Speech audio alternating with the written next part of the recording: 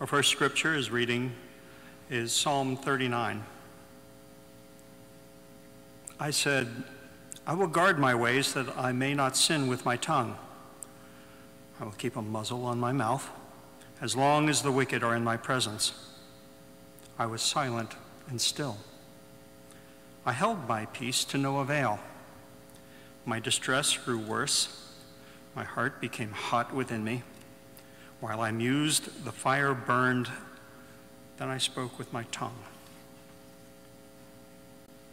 Lord, let me know my end, and what is the measure of my days. Let me know how fleeting my life is. You have made my days a few handbreadths, and my lifetime is as nothing in your sight. Surely everyone stands as a mere breath. Surely everyone goes about like a shadow. Surely for nothing they are in turmoil. They heap up and do not know who will gather. And now, Lord, what do I wait for? My hope is in you. Deliver me from all my transgressions. Do not make me the scorn of the fool. I am silent. I do not open my mouth, for it is you who have done it. Remove your stroke from me.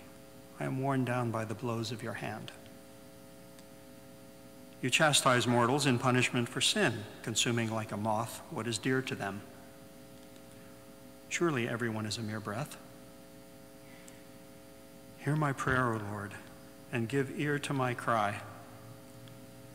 Do not hold your peace at my tears, for I am your passing guest, an alien, like all my forebears.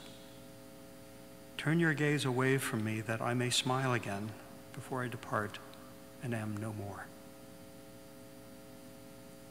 Our second psalm reading is from Psalm 90. Lord, you have been our dwelling place in all generations. Before the mountains were brought forth, or ever you had formed the earth and the world, from everlasting to everlasting, you are God. You turn us back to dust and say, turn back, you mortals. For 1,000 years in your sight are like yesterday when it is past, or like a watch in the night. You sweep them away. They are like a dream, like grass that is renewed in the morning. In the morning it flourishes and is renewed. In the evening it fades and withers. For we are consumed by your anger. By your wrath we are overwhelmed. You have set our iniquities before you and our secret sins in the light of your countenance. For all our days pass away under your wrath. Our years come to an end like a sigh. The days of our life are 70 years, or perhaps 80 if we are strong.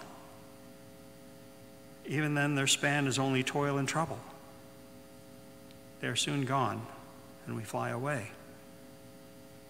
Who considers the power of your anger? Your wrath is as great as the fear that is due you. So teach us to count our days that we may gain a wise heart. Turn, O Lord, how long? Have compassion on your servants. Satisfy us in the morning with your steadfast love, so that we may rejoice and be glad all our days. Make us glad for as many days as you have afflicted us, and for as many years as we have seen evil. Let your work be manifest to your servants, and your glorious power to their children. Let the favor of the Lord our God be upon us, and prosper us the work of our hands. Oh, prosper the work of our hands. For the word of God in Scripture, for the word of God among us, for the word of God within us. Thanks be to God. Good morning. I want to offer my thanks without naming names, because I will certainly forget somebody, to all of the people who have worked hard to make this day a wonderful celebration of Dave's ministry. There are videos and a reception and moments in worship for celebration and many other details around the edges. And for all those who helped, we give thanks. Let's go to God in prayer. Startle us, O God, with the beauty, grace, love, and challenge found in your word. And may the words of my mouth and the meditations of all of our hearts, may they be acceptable in your sight. For you, O Lord, are our rock and our Redeemer. Amen.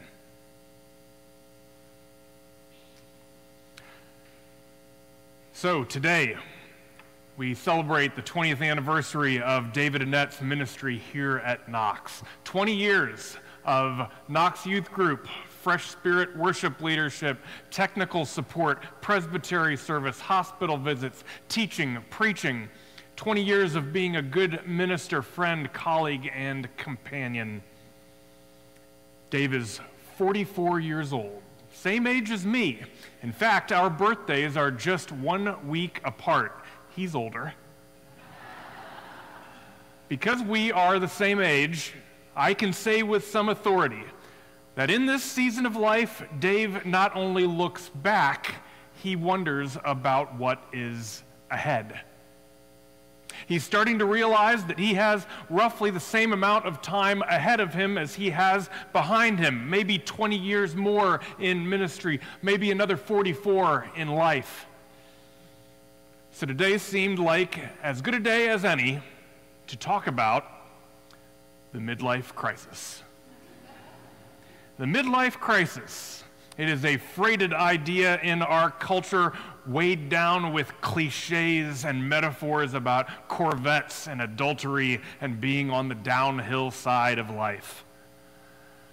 Let me be clear that I have no problem talking about the midlife crisis.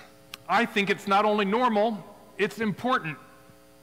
Developmental psychologists will tell you that in midlife, healthy people ask a certain set of questions. Questions like, what have I accomplished so far, and does it matter? Is this how I should be spending the time that I have left? What else is there? Did I make the right choices when I was younger? Is it too late to change? These questions are natural, and asking them openly with trusted friends leads to a richer life and faith. The bad choices associated with a midlife crisis usually are not because of asking the questions, but because of trying to ignore them.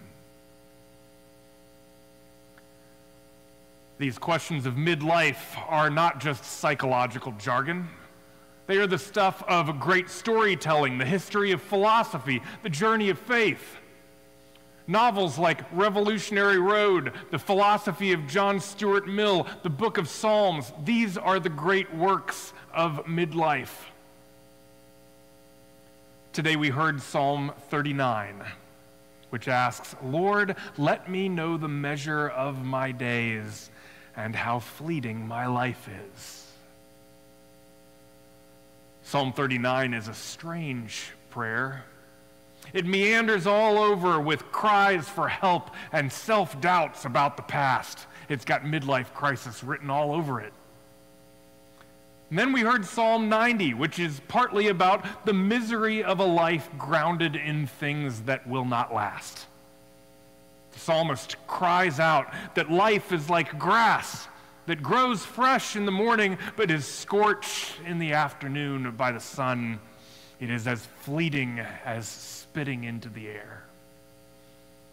And even though life is fleeting and nothing will last forever, the psalmist still wonders if the one thing that might catch up with him, the one thing that is here to stay, is his mistakes and misdeeds.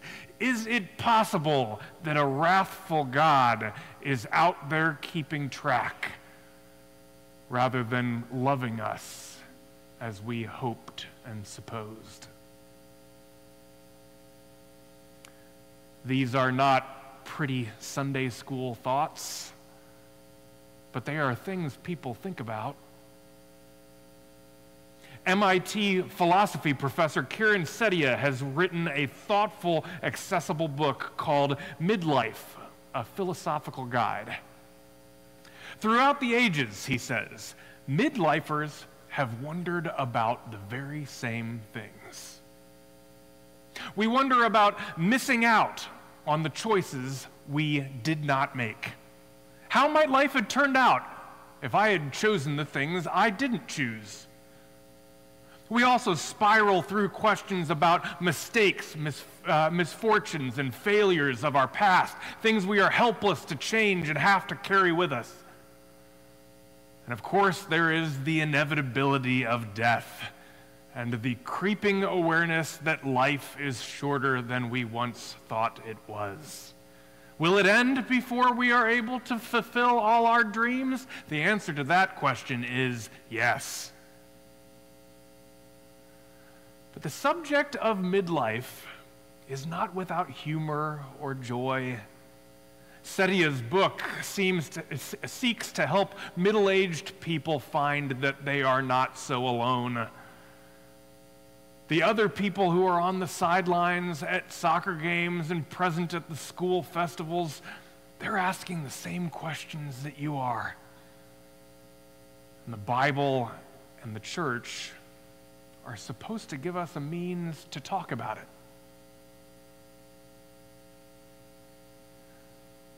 The hard questions of life are important. Dave knows that. Knox Youth Group is a lot of fun, but they also talk about things: cyberbullying and suicide, crippling anxiety, and questions about the existence of God, because these are the things that young people need to talk about. I'm actually quite glad to reflect on some of the tough questions of midlife in the context of Sunday worship, for as a song we sang today in Fresh Spirit says, when I look at life through the eyes of faith, I see it differently. Psalm 90 is read mostly at funerals. That's not a bad thing. Often it leads to the celebration of someone who has lived a life long and full, who figured out soon enough how fleeting life is and who chose to make the most of every day. Why leave that conversation for a funeral when the truth is that people in their 40s are trying to figure it out right now? And our tradition offers tools for that work. The author of Psalm 90 isn't just lost in the questions, but is seeking some answers. My translation: shake off the hope you've placed in material accumulation. Let go of your desire to achieve and your desire to control as much as you can. These things will only bring misery. Take seriously your relationship with God, because before our grandparents and after our children, God is the one that remains. And when those other things and people are gone, that is the foundation that lasts. Want to receive the precious gifts to be found in each day? Stop putting so much energy into things as fleeting as grass. This, says the psalm writer, is how I've found joy. Psalm 39 offers wisdom as well. My favorite line is where the psalmist writes, I am your passing guest in this human life. Your passing guest. Here, just a little bit of biblical scholarship is helpful. The Hebrew that is translated passing guest actually means something closer to resident alien, refugees who found themselves in the land of Israel. The Mosaic laws demand, which we fall dreadfully short of in the modern world, is that the resident alien should receive a hospitable welcome and a place to stay and would be cared for just as you would care for your neighbor. This is the image the psalmist uses to describe human life on earth. We are not fully at home here. This is not where we're from. Our time spent on earth is but a handbreadth along the journey of eternal life. Because we are not yet home, it is inevitable that there is restlessness and difficulty in this life, questions we cannot fully wrestle to the ground, dreams that will not be realized. And yet the miracle of being on this journey, the miracle is found in the people who are around you in the community God has given us. Look around. Look around you in this place of worship. Here there are people who are older than you, and they are passing on good work that is yet incomplete so that those of us who come next can be faithful to it. Here in our church community, there are children and youth whose journey is just beginning. Their hearts are open, their questions are many, their potential is limitless because they still believe they are immortal. And we have the chance to nurture them and ground them in faith for the life ahead. When we think of ourselves as passing guests, we can loosen our grip on life. We can hold life's gifts more lightly, receive blessings with gladness when they come, and share what we have with generosity.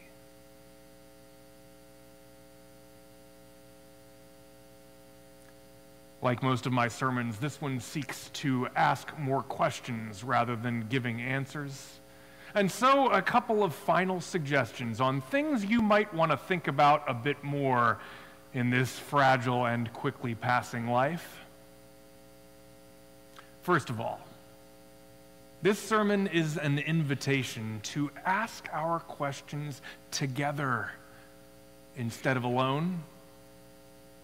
You might consider joining one of our small groups here at Knox. Several new ones are beginning this fall. Church isn't meant to be just small talk like the sidelines at a soccer game.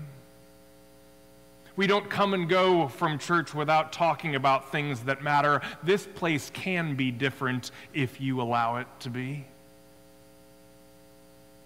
Second, you might reconsider that worship and Bible study are resources to navigate the things in life that make you feel stuck. Confession and forgiveness are articles of faith, weekly things that we do. Not because we want you to feel guilty, but because we want to help you let go, learn, and grow in light of the past. Prayer is meant to help us do more than just get through the day. Prayer is meant to help us embrace each day and each moment. I'm a big fan of yoga. I go to therapy. Did you know that also the gifts of mindfulness and kindness and living in the moment are core to the teachings of Judaism and Christianity? The institutional church fails a lot. We are regular people, after all. But our ancient stories and traditions have always been meant to help us navigate the questions and frustrations of life. That is what we do here. I suspect that's why Dave got into ministry in the first place. And so, Reverend Annett, good friend, thank you. Thank you because you have given us all, and especially those of us in midlife, a gift today.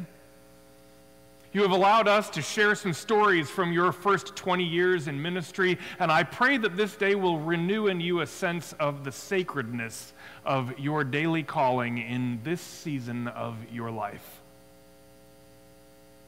When one reaches the ripe old age of 44, when one has a spouse to love and a home and children to care for, bills to pay, deadlines to meet, when you realize that people once asked you all the time, aren't you a little bit young to be a minister? And people don't ask that anymore. Yes, when these things are true, there is a temptation to feel stuck, like life is a bit of a grind. But today we have looked back at the ways your day-to-day living gives you a chance to change the lives of others for the better. And we have done it in a way that the rest of us can adopt and learn from in our own lives. For yours is not a story of dramatic and famous triumphs, but of how lives are changed for the better because someone has the willingness to listen and care and share the love of God. Might the life of David Annett been a different one had he made different choices? Sure. If you had shaken the dust from this little church off of your feet, you might have been the next Justin Timberlake. Maybe. But because you have responded to God's call on your life, day by day, God transforms lives. Here at Knox Presbyterian Church and at Cranston Memorial Presbyterian Church, at Hyde Park School and at Walnut Hills, and in every community where you are present. The individual people we have heard from today speak for many. And they, like your three beautiful children, are the blessings of the life and ministry you did choose. We are passing guests. We learn how to navigate this journey from the faithful souls who go before us. We pass on our wisdom when our journey comes to an end. And in the middle, we pray as the ancient psalmist did, "O God, prosper the work of our hands." My translation, make something good of the life you have given me. It's not a bad way to live. Amen.